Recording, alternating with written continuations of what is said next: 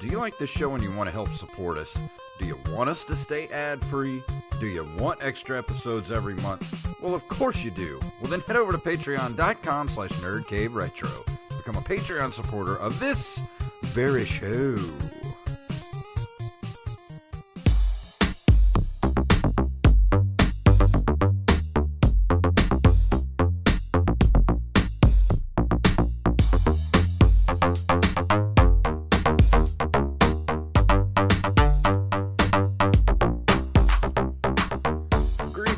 Programs and welcome to 2020. It's the future. My name is Jason Robbins. And my name is Derek Diamond. It's the first official show of 2020. So how does it feel to be in a new decade, Mr. Diamond?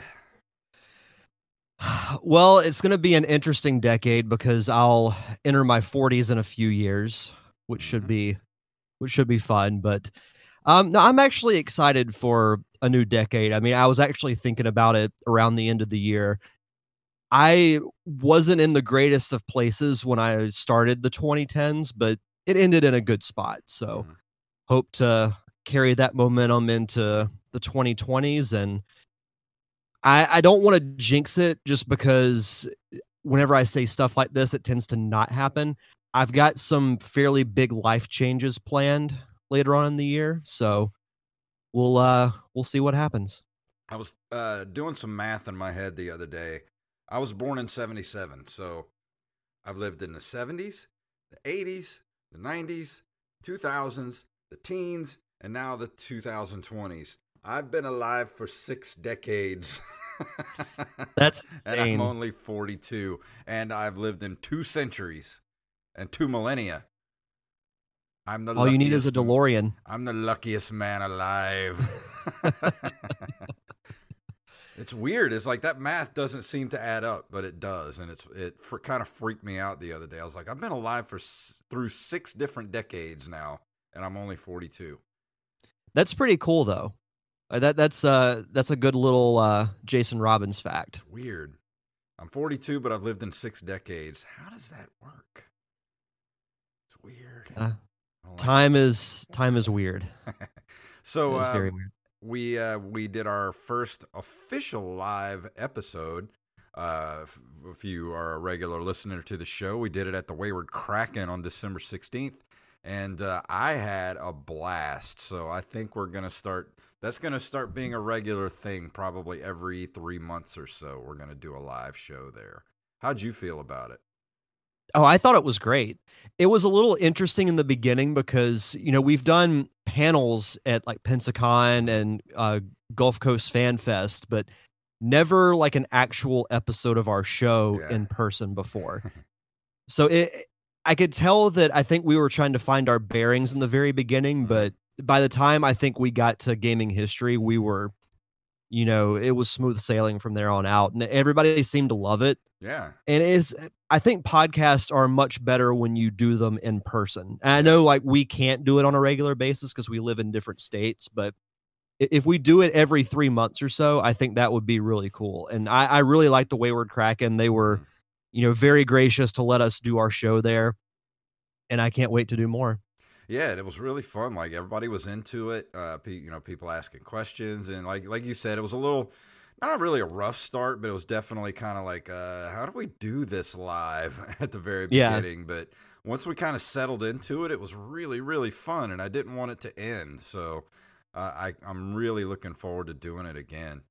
And we've had a busy couple of weeks, man. Like Christmas, New Year's, and then this last weekend we were together again in Pensacola for the Indie Fringe and Comedy Festival, and we did some panels on Saturday together, and then Sunday I had a Ghostbusters panel with Wally and our official fact checker Wally Phelps. I did a Ghostbusters panel with him, which you did attend, but you didn't moderate, and then I did a stand-up set Sunday evening. So it's been a whirlwind couple of weeks, man. Yeah, it's funny because I had all these plans, so I'm just going to relax and I'm going to play a few video games, but none of that happened. None. Because Well, between, the comedy festival and having to prep for all the panels that I had to moderate, because I had to moderate 5 panels in one day. And then we had the live show. The week after that was when we had the filmmaker showcase. Yes, I forgot. I So I had to forgot that prep was for right that. after Then that. was Jeez. Christmas. And then next thing you know, it's New Year's. And then right after that, I had to go back to work. It's crazy. Like you said, like I was totally prepared because I had a week and a half off of work. I had 13 days off of work, and I was like, Mhm. man, I'm gonna kick back, play some video games. I'm gonna play Link's Awakening, dude. I was so busy over the holidays. Like I can't even like I completely forgot about the filmmakers thing, the fest that we had. I was like, man, that was in the middle of that too. Like that felt Yep. like a lifetime ago, but that was just like 2 weeks ago. Yeah, it was right before Christmas. I think it was like 3 or 4 days before. Jeez. Like man, 2019 ended with a bang. 2019 was a great year, man, especially like for this show, not only for this show, but all around. Like my stand-up career, the Parker syndrome, Survey's still killing it. Like, we showed Monsters Anonymous again at the film fest. Whew, Mhm. man, 2019 was just a year to remember, man. I know a lot of people were just like, man, this year sucked. Like, this year was great for me. Yeah, I know 2018 wasn't exactly the best for either one of us. No. So it was good to have, a bounce back year, because I know with me, and I posted this really probably a way too long Facebook post about what I did throughout Mm, the year, but I got to travel to Minnesota, to Las Vegas, to Nashville. I premiered The Parker Syndrome finally, started work on my next movie, rebranded my show. It's been it was a good year. Like, I yes. actually it had its, challenging moments, but Yeah. overall it was much better than 2018. I can't say that enough. Like 2019 just beat 2018's ass with Yeah, with a stick. It was just like get out of here. So hopefully we're gonna stay on that upward trend, and 2020 is gonna be even better. hopefully so. But that being said, you got anything else you want to bring up before we go into the news for this week? I've got some stuff to talk about with my show, but we can save that for the end. Oh yeah, I forgot about we did a couple episodes of the Derek Diamond Experience too, talking Star Wars. Star Wars happened. Yeah. Oh yeah. I forgot about that too. Yeah, we had a marathon of Star Wars episodes. So basically, what happened was we did a Star Wars retrospective about episodes 1 through 8, and we included, Rogue One and Solo. But the conversation went so long, I was like, I'm gonna have to split the show up somehow. And Steve Wise actually had the idea. Well, why don't you do, since we talked about it in pretty much sections, why don't you do a trilogy? The first episode we would discuss the original trilogy, second episode would be the prequels, and third would be the new films. Yeah. We recorded so long that Jason's phone died. Yeah. Mixmaster's in the chat room right now, and he says that it's really choppy. So I'm going to stop the stream real quick and then just Okay. restart it. I'm not even gonna stop our show. I'm just gonna stop the stream and then kind of let it catch up, and then I am going to start streaming again. Hopefully that fixes whatever the problem is. Fingers crossed. Like I was talking about before the show, it's been so long since we actually did an episode that I had like 15 updates to do on everything before we could get started. Well, I mean, it's literally been what, a month Yeah, since or probably over a month since we've done a yeah, traditional show. yeah. It's been a while. While you're doing that, I'm going to pull up the chat on my. Another cool thing is I got a MacBook Pro for Christmas, Yeah, so I'm going to be using that for this show from now on, because it runs so much better than even my desktop. yeah. Let's see. Start watching. All right. Well, it says it's the stream is excellent, so hopefully that it's fixed. I trust you, Twitch and OBS. Let's hope so. All right. Well, Yeah, but yeah, as far as the Derek Diamond Experience, if you haven't listened to those episodes and you have seen, well, you can go back and listen to the you broke it up into three parts because we recorded for like 3 hours. You did Yeah. the original trilogy, the prequels, and then the Disney era, and broke them all up into separate shows. And then we did a fourth episode, which we discussed The Rise of Skywalker. So if you haven't seen The Rise of Skywalker yet, what are you doing? Go see that and then go listen to the episode. But if you haven't seen it yet, you can still go back and listen to the first 3 episodes where we talked about the original movies. Yep. And for this week's episode of the show, I'm going to release the Defending Bad Comedies audio from that panel that we did. I want to do that as a regular podcast weekly. That was so fun to do. It's also going to be called the Buddy Hackett tribute show. I can't wait for everybody to hear it. Oh, man. That was such a good panel. I can't wait to do the next one at Pensacon. I think for that one, I'm going to have like a more broad choice of movies instead of it just being, the nerd culture type films like Batman versus Superman, Last Airbender movies. I'm just going to look up worst movies of all time. Yeah. I'm going to have to go back and listen to last year's show so I don't include the same ones. I bet you there's like lists of the worst movies of all time, and just go through that list and just, it doesn't matter if it's a genre film or whatever, just bad movies in general. Yeah. I think we should, that's going to be fun. Oh man, I can't wait for that. Yeah, it's going to be great.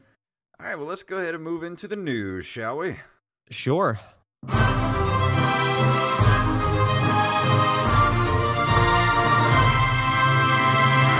Let you handle this first one because I'm excited and I know that this is you're so ready for this. So our first story comes to us from nintendolife.com. The headline simply reads, "Check out what's inside the Wizard's 30th anniversary Blu-ray release." It always amuses us when people debate the best video game-based movie of all time because, in our opinion, there's only one choice, and it stars Fred Savage, who I would pick to play me in Nerd Cave Retro, the movie. The Wizard may have been a critical and commercial dud on its initial 1989 release, but it has gone down in history as a cult classic, and it's about to get a special 30th anniversary Blu-ray release.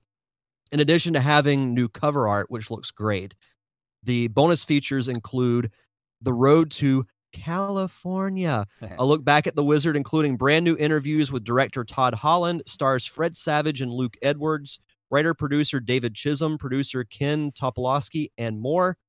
How Can I Help You? Confessions of a Gameplay Counselor. That's probably the thing I'm looking forward to the most. Yeah.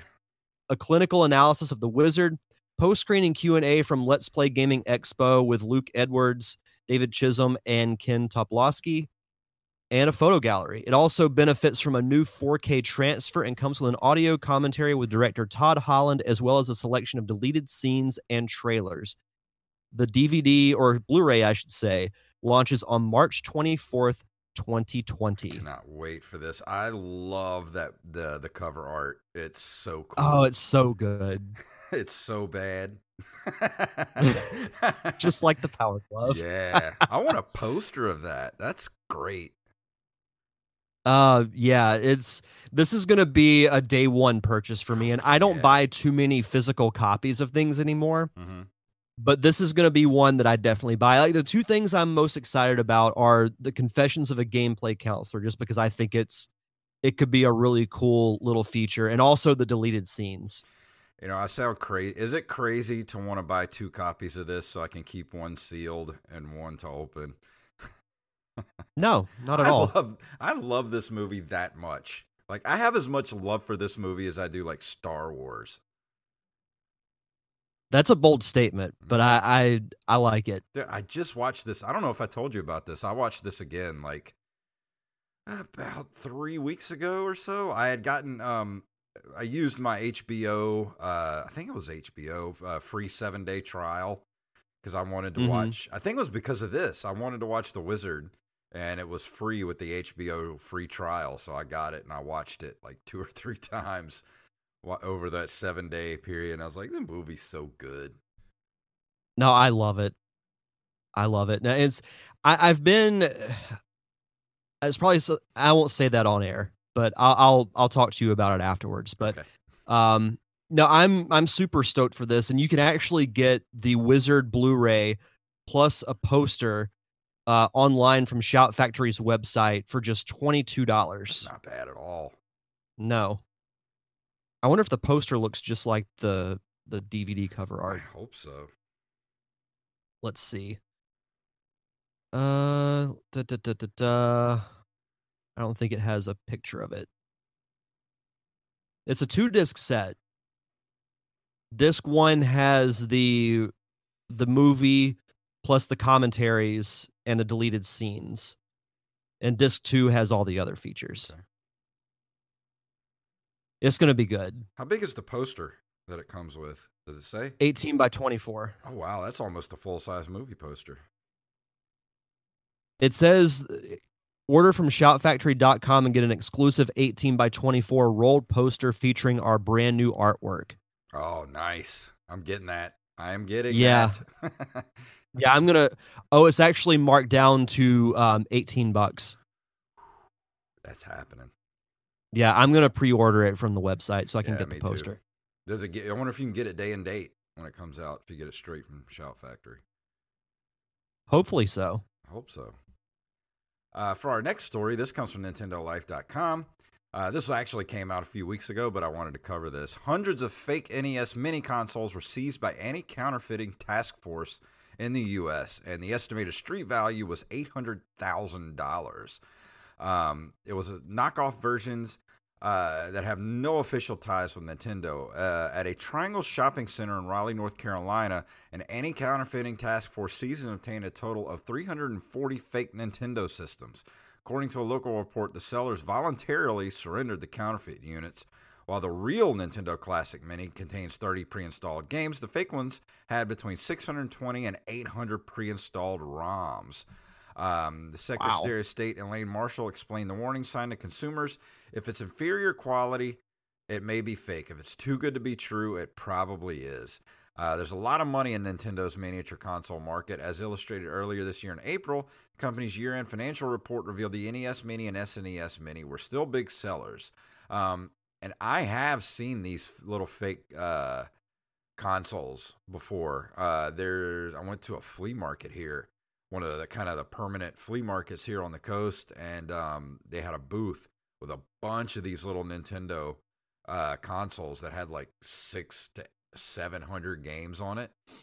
And I was like, yeah, I'm not going to buy this thing because that's probably not good to have. You know, Nintendo wouldn't have to worry about this kind of thing if they put an internal hard drive in the system. Yeah. Oh, yeah? Just saying. You're preaching to the choir here, brother. Yeah, I'm just saying that's what they should have done. Yeah. I mean, I love the concept of the NES Mini, but I remember us talking about it before. The thing is, they should have included a hard drive on it where you could plug it into your computer and buy ROMs to install on the console. Raspberry Pis are so cheap these days. They could have just put a Raspberry Pi in it and been able and just had, you know, Nintendo.com you go to and you plug your, you know, into a USB port and download whatever game you wanted to play. But don't listen to us, Nintendo. We don't know what we want. We're just stupid fans. But no, I is it wrong to do it? Yes, but I don't have a ton of sympathy for Nintendo. I don't either. If I'm being completely honest. Nope. Our next story comes to us from thepopinsider.com, and this looks really cool. Arcade 1UP unleashes the limited edition Burger Time home arcade machine. If you're building a home arcade, you'll probably want to clear a little space for Arcade 1UP's first release of the new year. The company behind the 3/4 scale home arcade craze surprised retro gaming fans by releasing a limited edition Burger Time home arcade machine. And Burger Time players help Chef Peter Pepper complete orders of hamburgers as they work through different mazes of increasingly difficult to complete the assembly of burgers while avoiding Mr. Hot Dog, Mr. Pickle, and Mr. Egg. The game was originally released by Data East in 1982, which licensed the game to Bally Midway for its full-sized arcade cabinets that were played at Pizza Huts and Aladdin castles from coast to coast. The arcade one-up machine features a full-color 17-inch display, 2 sets of controls with full-size joystick and buttons, and 3 additional games, which include Karate Champ, Bad Dudes, and Caveman Ninja. I would get this just for the arcade version of Bad Dudes. Right?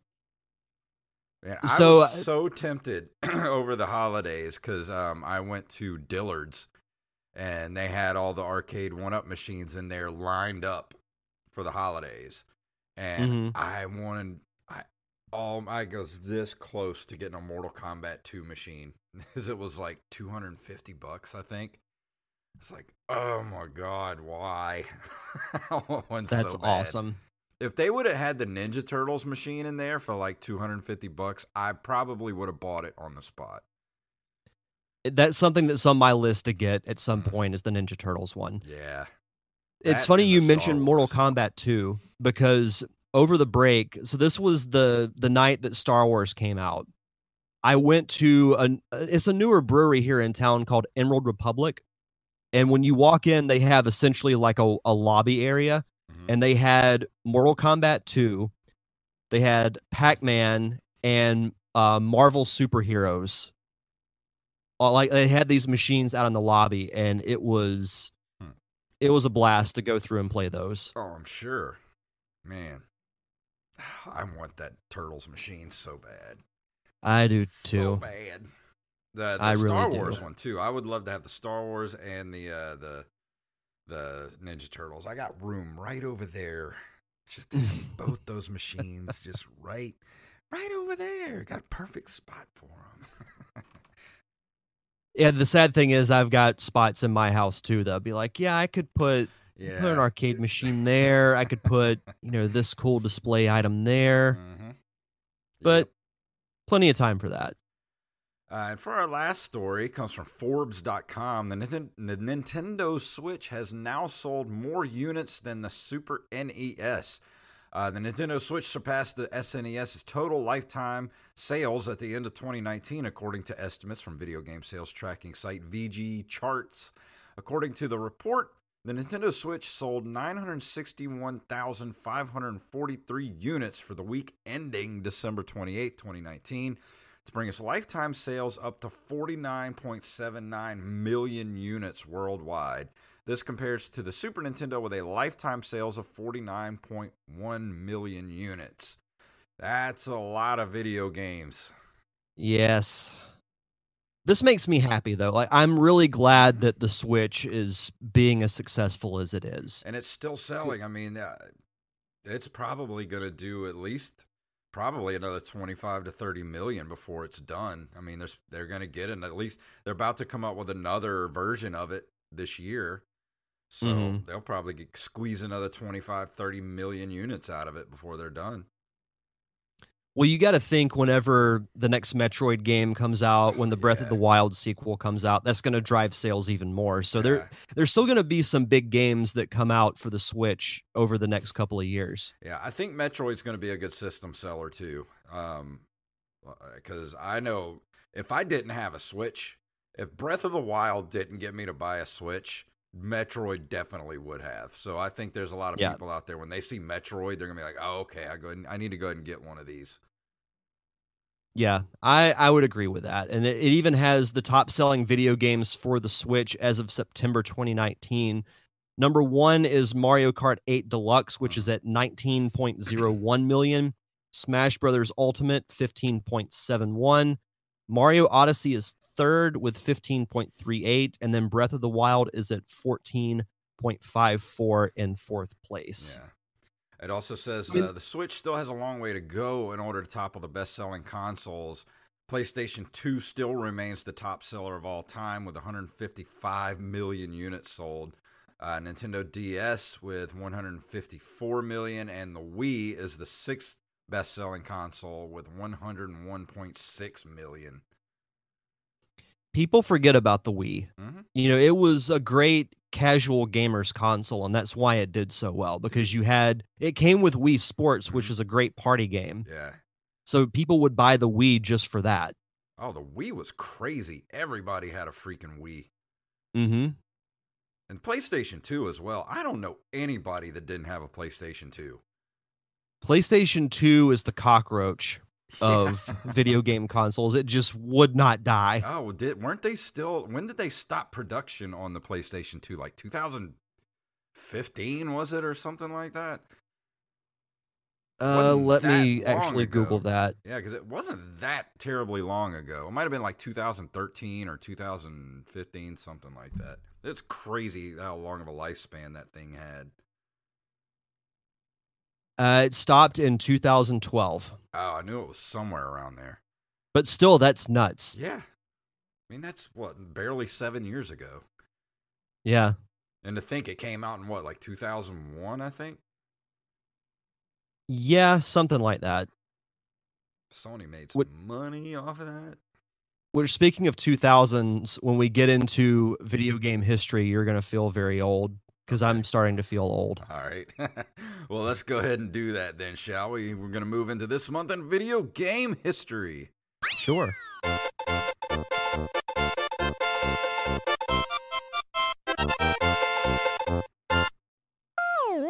On January 13th of 1982, Midway releases Miss Pac-Man. Despite it being copyrighted as in 1981, it is, as the name suggests, the sequel to Pac-Man, but was created without Namco's authorization. They also released Baby Pac-Man and Pac-Man Plus without Namco's authorization later in the year. The former is a pinball video game hybrid, which is crazy because Miss Pac-Man was such a good game that that Namco literally just bought Miss Pac-Man from Midway, or I can't remember exactly who developed Miss Pac-Man, but it's a weird story behind that because this was in the days before, intellectual property rights. I mean, there was still copyrights and stuff, but they weren't as crazy about it back then. But Miss Pac-Man was kind of a bootleg of Pac-Man. And it was so good that Namco just said, we're just going to buy it from you. Well, and the crazy thing is, a lot of people prefer Miss Pac-Man to the original Pac-Man. I do. I think Miss Pac-Man's a way better game than Pac-Man. Do you think that they should do a Baby Pac-Man, like maybe bring him back to team him up with Baby Yoda? That would be nice. Speaking of Baby Yoda, if we don't get Red Dead Mandalorian from Rockstar within the next year or two, there's no justice in this world. That's the game I want to play. I'm not going to lie. I'm going through and watching The Mandalorian again. I am too. It's so good. I've seen every episode 3 times now. I'm working on a 4th. I'm on my third watch, or I watched episode 3 for the third time today. And I'm going to watch episode 4 probably tomorrow. Dude, that final episode is one of the best season finales of any TV show I've ever seen in my life. It's going to be, season 2 is going to be great. Yeah, it better be. Yeah. But anyway, my closing thoughts on Pac-Man. I actually haven't played Miss Pac-Man all that much, but I enjoy all the Pac-Man games that I've played. They're so simple, and you can spend just so much time playing it. Have you ever played Pac-Man Championship Edition? I have not. Oh my God, you've got to play that. I think it's available on the Switch. I had it on the Xbox 360, and that game is so freaking addictive. Like, if you've never played Pac-Man Championship Edition, do yourself a favor and just play it. That's all I can say is just play it. And then I hope you have about a week to spare because that's all you're going to do. I'll keep that in mind. Mm-hmm. In January of 1985, Commodore releases their final 8-bit computer, the Commodore 128. I don't remember the 128. I had a Commodore 64. And I don't even remember that there was a Commodore 128. I want to take a look at this thing. It looks like a keyboard. Yeah, well, that's pretty much what the Commodore was. It was just a keyboard. Yeah, it's pretty much just looks like a standard keyboard. Yeah. Yeah, I had the Commodore 64, the tape deck peripheral. My grandpa had the floppy disk for it and all kind of. It was. I love the Commodore 60. I still want to get a Commodore 64 Mini. I'm looking at the floppy disk right now. Yeah, It's crazy to think that those were used not that long ago. I know. And it was the big floppy disk too, the big Oh 8-inch yeah. floppy disks. Back when they were actually floppy. That's why they were called floppy disks. I remember I had this little plastic tray. It was even under lock and key, full of multicolored floppy disks. Like you had red ones, you had Hmm. blue ones, and I think yellow and green. I bet I still have mine at my mom's house, and it was Yeah, I'll have to look at my parents' house next time I go. and it had the little dividers in it by letter, so you could alphabetically keep your floppy disks in there. Mm-hmm. Kids, you kids today have it so easy. January 1st, 1986, Commodore releases Mindwalker for the Amiga. It keeps running unmodified on all versions of the Amiga hardware and OS. Just goes to show what a crazy good computer the Amiga was. Yeah, that's mind-blowing to think about, and just looking at the gameplay of it, it reminds Mhm. me of the movie Tron, Yeah, the original one. It's nuts. such good graphic. Like, it's crazy. You go back and you look at some of the graphics of the games for the Amiga, and you're thinking, like, this was 1985, and they were doing like 2000, and above level graphics on that thing. It's crazy. That's what it's mind-blowing with certain games, and even I'll throw movies in that category as well, that were made in the mid 80s to early 90s that still hold up. You know, like with movies, you think of Terminator 2, you think Hmm. of Jurassic Park, that just had amazing effects and graphics that still it looks like they would have been made today. Yeah. It's pretty wild. January 5th of 1988, shareware game The Adventures of Captain Comic is one of the first NES-style scrolling platformers for the PC, setting the stage for a subsequent shareware platform boom. Adventures of Captain Comic. I thought maybe I recognized this, but I do not. Looks cool though. I want to say we've talked about this game We before did. on Gaming History Yeah. because I recognize the list of all the items and everything. Oh yeah. There was a version for the NES that was later published by Color Dreams, but it was an unlicensed title. It was one of the black cartridge games. The illegal Mm. ones. I'd be interested in possibly trying this out one day. I mean, it's a platformer, so it will be right up my alley. Yeah. Let's see. January 1st of 1992, Atari Corporation dropped support for the Atari 2600, Atari 8-bit family, Atari 7800, and software for those systems. You can say what you want about the PlayStation 2. The Atari 2600 had a lifespan, too. I mean, that thing came out in 1977, and they didn't drop support for it until 1992. And think that was after the SNES came I out. know. It's crazy. People were still buying Ataris then. That's nuts. I actually got a really cool shirt for Christmas, and it's ironic because I've never actually played an Atari, but it has a graphic of the Atari joystick on it, and it says, I think classically trained Mm-hmm. on the top, and then under it, it has the Atari logo. Yeah, It's like a bright blue shirt. I had a shirt like that had an actual Atari on it with the controller, and it said, "I was gaming before you were born." That's great. In January of 1994, Mega Man X is released in the United States. Mega Man X. Didn't we review this? Yeah, you reviewed Yep, this, didn't you? I did. Yeah. I remember that. Good game. Yeah, it's actually a really fun game. I want to play more of the X series to review later on this year. Yeah, I want to review Mega Man 11 in the next few weeks or months, but I got to find time to actually finish it. Yeah, I still don't even know what I'm going to review next week. You better get on it. Yeah, I got to figure that The out. I'll figure it holidays, out in the next day or the so. holidays always kind of screw us up, man. It's weird. Like you think you're gonna have all this time to get stuff done, and it ends up just being just a jumbled mess. Well, I think what happened at the end of 2018, the start of my Christmas break was when we filmed the Parker Syndrome. So once that was done, I wanted to do nothing, Yeah. and I did nothing. I think maybe But next year we should remember this, and then next year be like, all right, we're gonna take time off until like mid-January.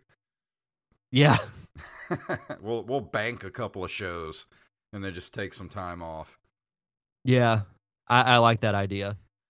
And for our penultimate, we have January 21st, 1999. Super Smash Brothers is released for the N64. I still want to get a copy of this for my Nintendo 64. You should. No, it's the start to one of the greatest fighting franchises in gaming history.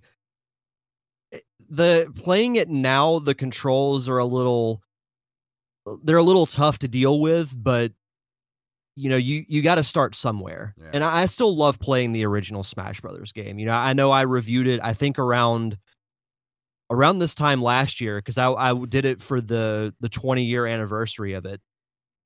But it's still a great game. I still remember exactly where I was the first time I saw the commercial for it and was just geeking out over it because, growing up a Nintendo fan, everybody fantasizes about what would happen if Mario and Link met. What if Fox and Samus met? Mm-hmm. Which that's a crossover waiting to happen because genre-wise that can work. So get on that, Nintendo. Yeah. So I mentioned that I was going to make both of us feel old. Now that we're in 2020, the 2000s are 20 years ago. So I'm going to start including stuff from the year 2000 in video game history. So to close us out, on January 4th, 2000, Mario Party 2 is released for the N64. That was already 20 years ago. Yep. I know I texted you last night, but I was just kind of scrolling through Netflix and I found the original Ninja Turtles movie.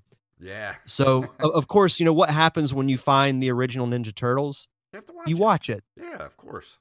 And I was like, geez, this movie is 30 years old. It came out in 1990. Oh my gosh. That means I was in 7th grade 30 years ago. I was 4 years old when that movie came out. We're getting old, man. We're getting old. Yeah. Yeah, we are. But no, the Mario Party franchise, I can remember playing the earlier ones, but I didn't play them that consistently. So I don't have too many like sentimental memories with Mario Party, but I do like them. I have more memories of playing the one for the Wii. Yeah. Or it might have been, no, I know what it was. I downloaded Mario Party 3 on the Virtual Console, and that was what we played. Okay. Yeah, but I never really played too much of the Mario Party games. I think that might have been the one for the Wii is really the only one I think I've ever really played. Yeah, let's see. Wait, Mario Party 3 came out in 2000 as well? Oh, it came out in Japan in 2000. Oh, okay. It wasn't released in North America until 2001. Okay. So yeah, look forward to reading more stuff from the year 2000. Then when we get to 2021, I'll include 2001. And we'll be talking about retro gaming as being in the PlayStation 2 category. Oh boy. Man. It's great. Before I have a existential breakdown, Derek, why don't you do some shout outs? Well, after the show's over, I'll check us into a retirement home. All right. But for our Patreon shout-outs, as always, we like to give a shout-out to the ones who essentially keep the lights on and pay the bills for us. This week, we'd like to shout out Axblade07, Daniel Salmon, and John Jekyll. Thank you guys so much. And if you'd like to be a part of our Patreon family, just head over to patreon.com/nerdcaveretro. Tonight we're going to be talking about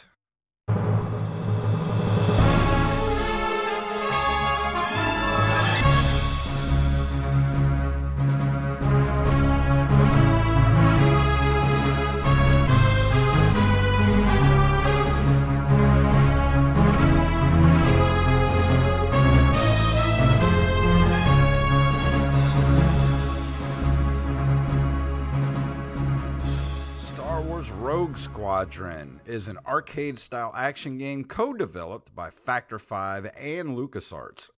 First of three games in the Rogue Squadron series. The other two were for the GameCube, the Star Wars Rogue Squadron 2, Rogue Leader, and Rogue Squadron 3, Rebel Strike, which I did have both of those games. They were very, very good. As well as Star Wars Episode 1, Battle for Naboo, a spiritual successor released for Windows and N64. It was published by LucasArts and Nintendo and released for Microsoft Windows and N64 in December of 1998. This was actually the first game I ever purchased for myself for the Nintendo 64. That's cool. I bought my Nintendo 64 in 99, and it was actually the Pod Racer series of N64. And after I bought that, I went and bought Star Wars Rogue Squadron. And then, of course, I think I got Shadows of the Empire directly after that, and then Resident Evil 2. So those were like the first 4 games I bought for the Nintendo 64. It is the first games to take advantage of the N64's expansion pack, which allows gameplay at a higher display resolution, which I want to get my hands on because from what I was reading, the expansion pack really boosts up the resolution for it. I think I forgot where I read it at, but the regular resolution for the Nintendo 64 was like 340 or 320 by something. What was it? Now I can't remember, but it boosted it up to like 640 by something. It almost doubled the resolution. And from what I hear, it looked very, very good. And you can't go back to playing it regularly after seeing it in the higher resolution. So I want to get me an expansion pack. Well, the funny thing about the expansion pack is that later on in the console's lifespan, it was a requirement for you to have one, because whenever I reviewed Perfect Dark a few months ago, I forgot that you had to have the expansion pack in order to play the campaign. Oh. So like I sit down in my couch and I'm ready to, start playing Perfect Dark, and then I was like, crap. So I had to run over to Price Busters and buy one. Yeah. But it definitely makes a difference. I was actually just looking up. It doubles the RAM for the N64. It boosts it from 4 megabytes to 8 megabytes. Yeah. Which doesn't sound like a lot, but when at the time, by today's standards, no. Yeah. It was inspired by the X-Wing Rogue Squadron comics. The game takes place primarily between events in the film what's known as Episode 4 now, and The Empire Strikes Back. The player controls Luke Skywalker, commander of the elite X-Wing pilots known as Rogue Squadron. As the game progresses, Skywalker and Rogue Squadron fight the Galactic Empire in 16 missions across various planets. The critics praised the game's technical achievements and flight controls, but its use of distance fog and the lack of multiplayer mode drew criticism. More than 1 million copies had sold by August of 99. So, and I did kind of notice that in the game, like the draw distance in the game is kind of bad. Like you really have to kind of pay attention. It has a heads up display, like a little radar down in the bottom corner of the screen that you really got to kind of pay attention to know where your enemies are at. But once you get kind of used to it, like if you go and play, like now you go play big games like Battlefront and stuff, like those games are just amazing when it comes to, the flight simulators. But this game really did a good job for being relatively primitive, Mm-hmm. Yeah, growing up a Star Wars fan, this game was essentially like a dream come true because I missed out on the PC era where you had like TIE Fighter Yeah. and other games like that. I never played those. Well, I have So had when those, and those were relatively on rails kind of shooters, like Mhm. flight simulators. But this one was just like complete, like, you had parameters, like you had to stay within a certain, like if you went out of bounds, you had to get back in before time ran out. But, it's Right. basically kind of like just open world. Yeah, and that was the cool thing about it. It kind of it just introduced a whole broad spectrum, and it being set in the Star Wars universe and the fact that it focuses on an elite level Yeah. of the rebel fighters, which I was having this conversation with somebody the other day. Now that the Skywalker saga is over, there's so many possibilities that you could do with Star Wars as far as story goes. And even if it's, episodic like The Mandalorian, or if you were to do one-off movies, a Rogue Squadron movie would be awesome. Oh, yeah. Even a TV show, just like, an ensemble television show about, the Rogue Squadron, like taking place in between, the original movies, that where you Mhm. could just have, like, you could recast like Wedge Antilles and have him be like in the X-wing. Like I said, this was based off the Rogue Squadron comics.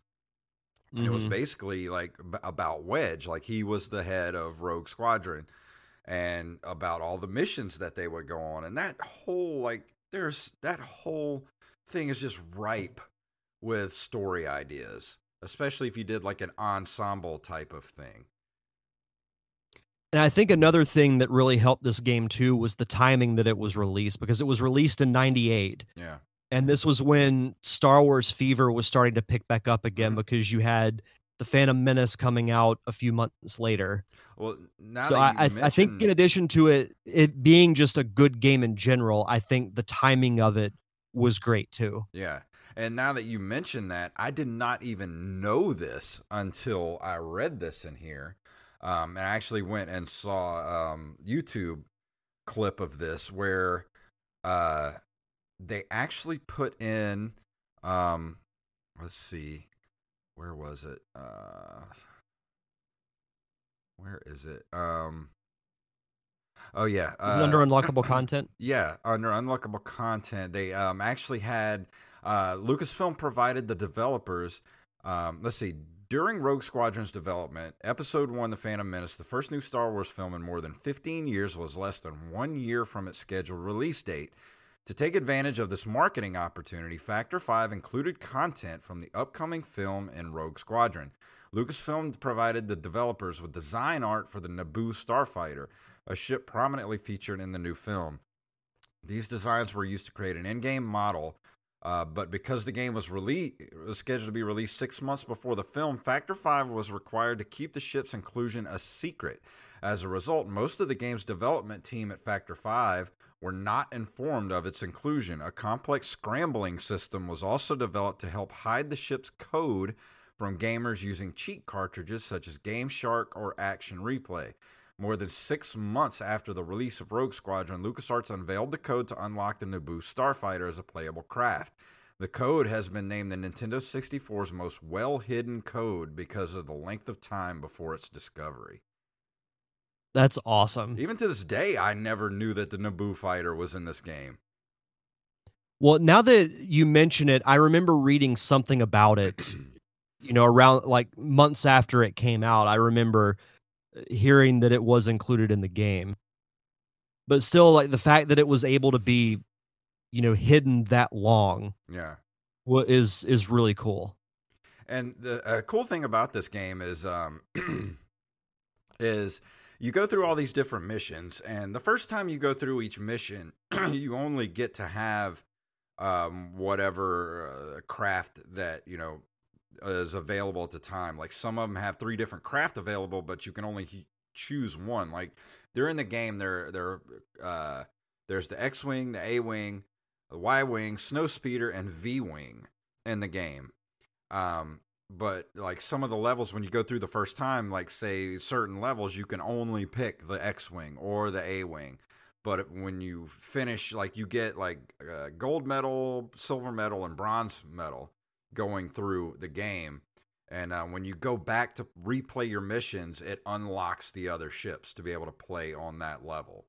So, Yeah. and then as you go through the game, you unlock the bonus levels, which I didn't get far enough this time to do it, but I did go through this whole game back in the day. You unlock Beggar's Canyon, which you then get to play the T-16 Skyhopper, the Death Star Trench Run, and the Battle of Hoth, and also the Millennium Falcon and a TIE Interceptor are also unlockable during the game. So, the Millennium Falcon's awesome to play. Yeah. Because like the guns are just ridiculous on it, and the TIE Interceptor is a little hard to control because it's so fast and nimble. I never really liked using that one too much. I was a sucker for the Millennium Falcon. Yeah, me too. It's so big and bulky, but good Lord, you only had to hit everything one time. Yeah. Like when you're going through with the X-wing or like, the A-wing, you have to, like, it takes multiple shots to bring down like TIE fighters and stuff. But when you're in the Millennium Falcon, like one shot, one kill on everything. Mm-hmm. Yep. It was great. But yeah, just going through the game, like I said, there's four different sections. Each had 4 different subsections. So there's like 16 different levels throughout the game, and with different objectives. And the objectives are in 4 categories. You had search and destroy, reconnaissance, rescue, and protect. I think most of my favorite ones are the search and destroy ones. I'm not a real big fan of the rescue ones or the protect. I've never really liked what do you call them? Escort missions on anything, and that's basically what the protect are, is just escort missions. Yeah, I'm with you on that one. Those were probably my least favorite levels to play. Yeah. A cool thing, and I completely forgot about this, but the 16th and final level of the game took place during Dark Empire, which is one of the most popular comic arcs in Star Wars from what's now called the Legends series. Yeah. No longer which takes canon. Place. I count it as canon. Yeah. 6 years after Return of the Jedi, when the Rebel Alliance has established the New Republic after the deaths of Palpatine and Vader, but then the Empire comes back under a mysterious new leader who, spoilers, is a clone of Palpatine. So the fact that they actually got that idea for the new movie. I won't get into spoilers for those who haven't seen the movie yet, but you'll have to go back and listen to the Derek Diamond Experience to get my thoughts. But I completely forgot about that aspect. But Dark Empire, like that and Shadows of the Empire, are my 2 favorite extended universe stories when it comes to Star Wars.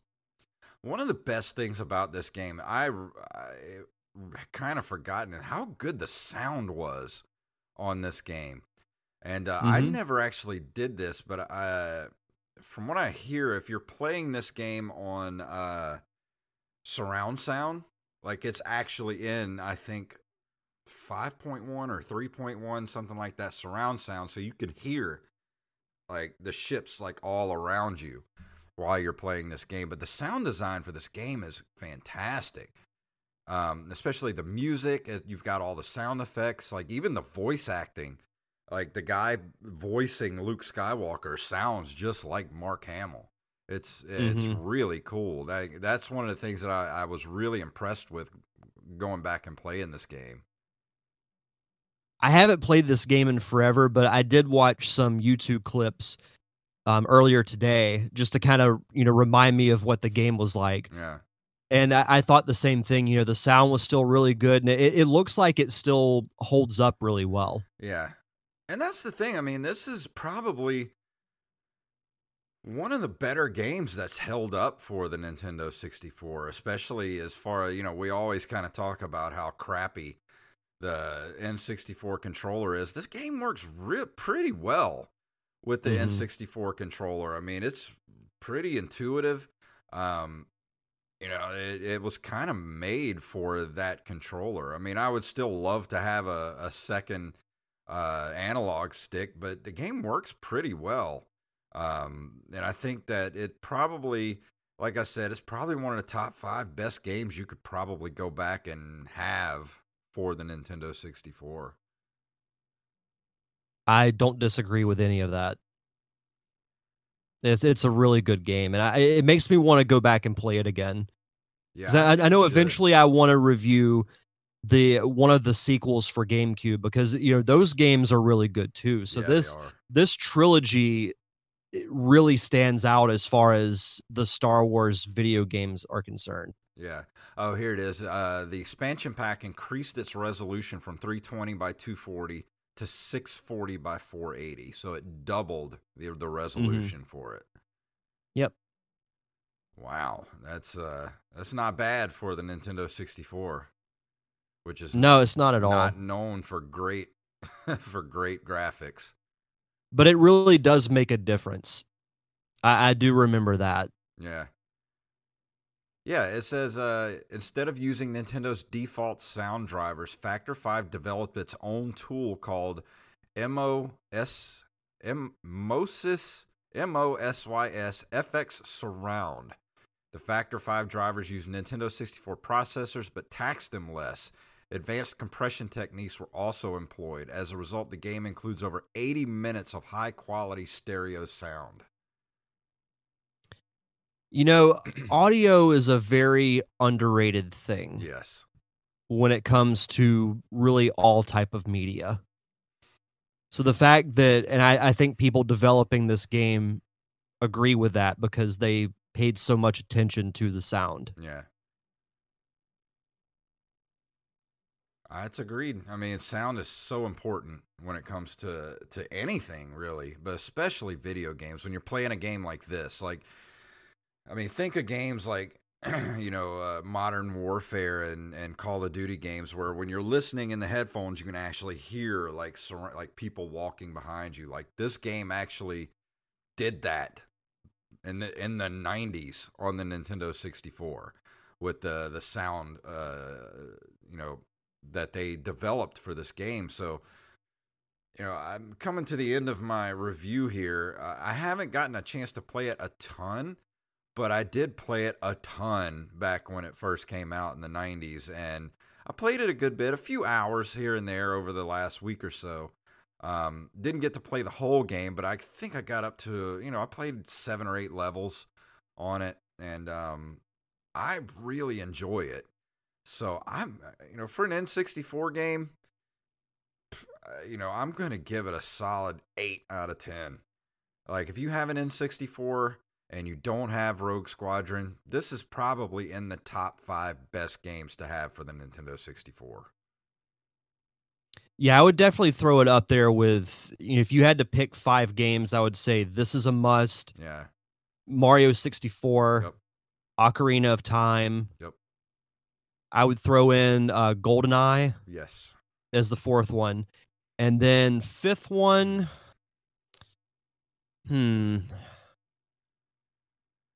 me personally, I would throw Banjo-Kazooie in as the 5th one. I think I'd probably say that too. I'd have to think about my list a little bit, but the first 4 you said are definitely solid. Those are the best 4. For the 5th one, I'd have to really think about that for a bit. Like, I love Resident Evil 2, but I can never go back and play it on the Nintendo 64 ever. Much as I love that game, like, playing it on the PlayStation 4 is bellissimo. Yeah. No, I totally get that. So much better than the original N64 version. Yeah, from what I've seen, I completely agree with you on that. I never played Resident Evil 2 for the N64, but I've seen side-by-side comparisons, and yeah. Well, you remember I tried to go back and play it a few years ago, and I reviewed it on the show here. Yeah. Woo, that game was rough to try to get through, especially with the tank controls and you can't control the camera and just, man, that game is a hot mess, but holy crap, I played the shit out of it back then. Well, we didn't think about it back then because that was just kind of, we took it as that's just how it is. Yeah, it's just how it was. We didn't know any better. But this game here, I mean, this game could come out today. Like, they could slap a whole new coat of paint on it and put it out for the PlayStation 4, and it would be just as good. Like, it's lengthy, takes a while to finish. You know, there's a lot of meat to this game. The sound is great. I mean, they could re-release this today and it would be just as good.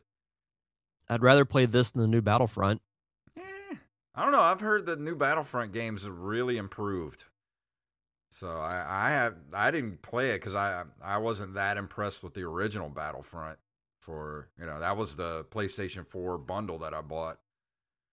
Was the first of the new Battlefronts I liked. The second one I heard just so much crap about EA and having to purchase things in order to complete the game and whatnot. And I was just like, I'm not about that. Plus, I heard the game just wasn't nearly as good. Yeah.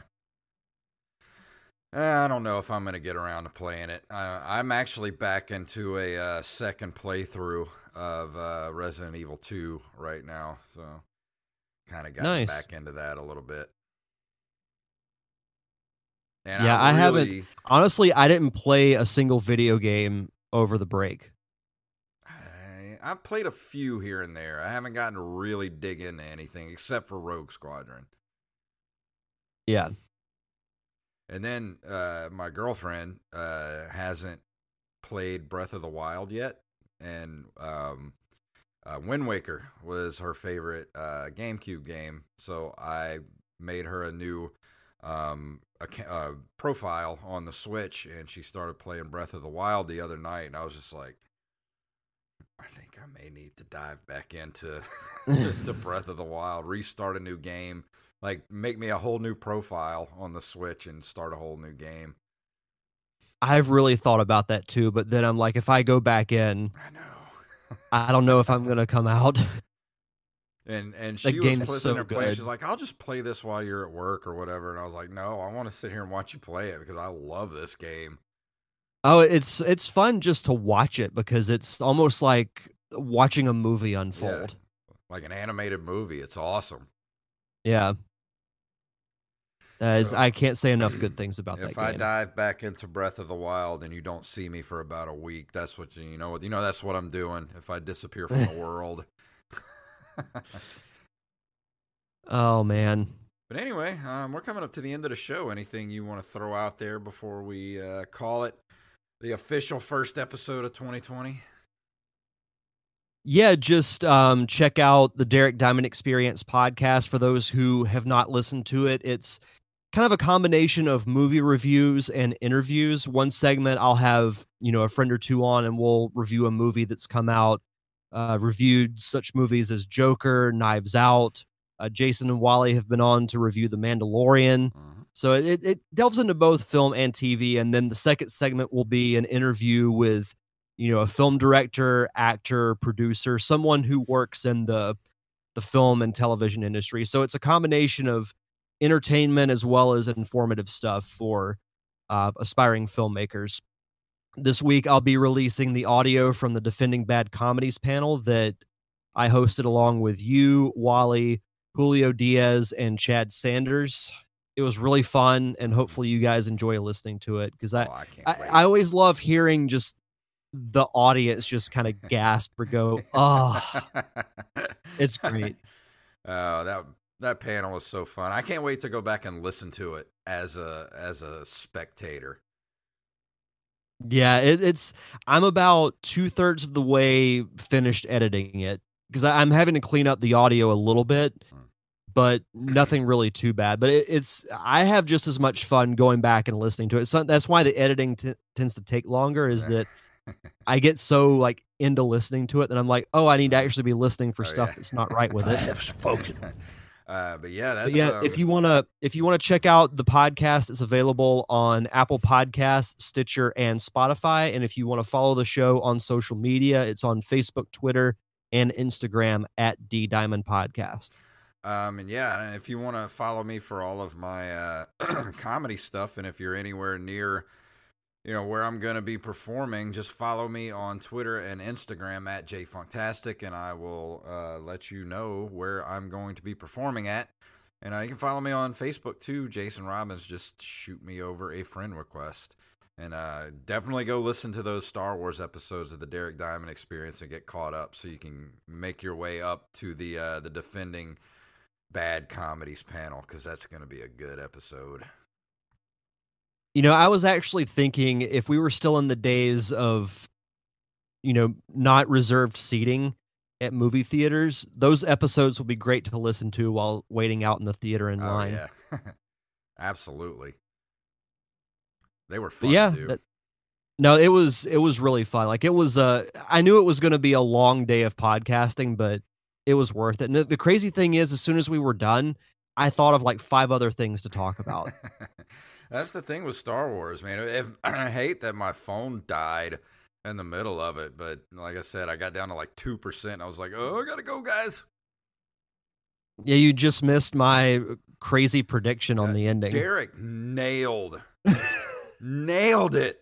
The ending of Rise of Skywalker, to the point where I was convinced he knew somebody on the inside that told him the end of that movie. Like, there's no way you could have guessed that to the T like you did. There's no way. Well, the thing, one of the reasons why I definitely say no is that if I did like read something or knew spoilers, that would make me, because I'm so staunchly against spoilers, and I've, to put it bluntly, I've bitched about it so much on social media. It would make me one of the biggest hypocrites in the world if I did that. Soon as the movie was over, I was just like looking at my phone, about to text you like, this son of a bitch. Like, he knows somebody at Lucasfilm. And he didn't tell me.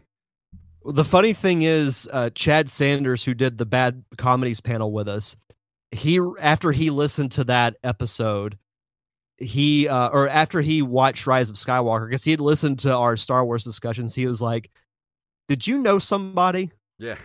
Because he was like, the thing is, like, I will never get something that right again, so I'm probably never going to predict anything, because I will never get that close.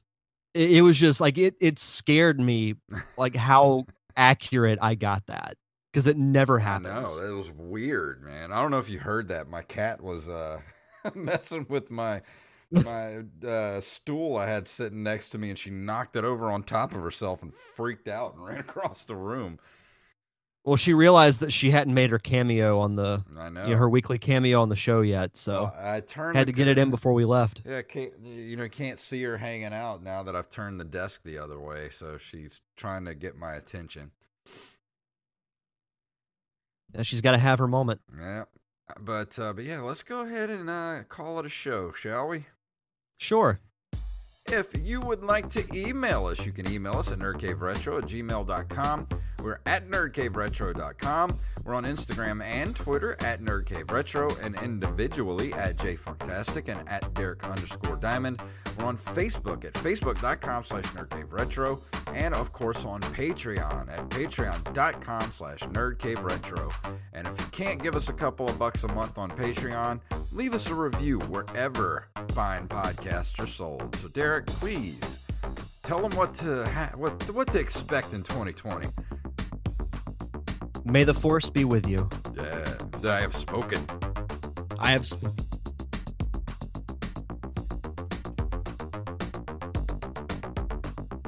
Why are you not? There you go. Now you turn it up. Yeah, there we go.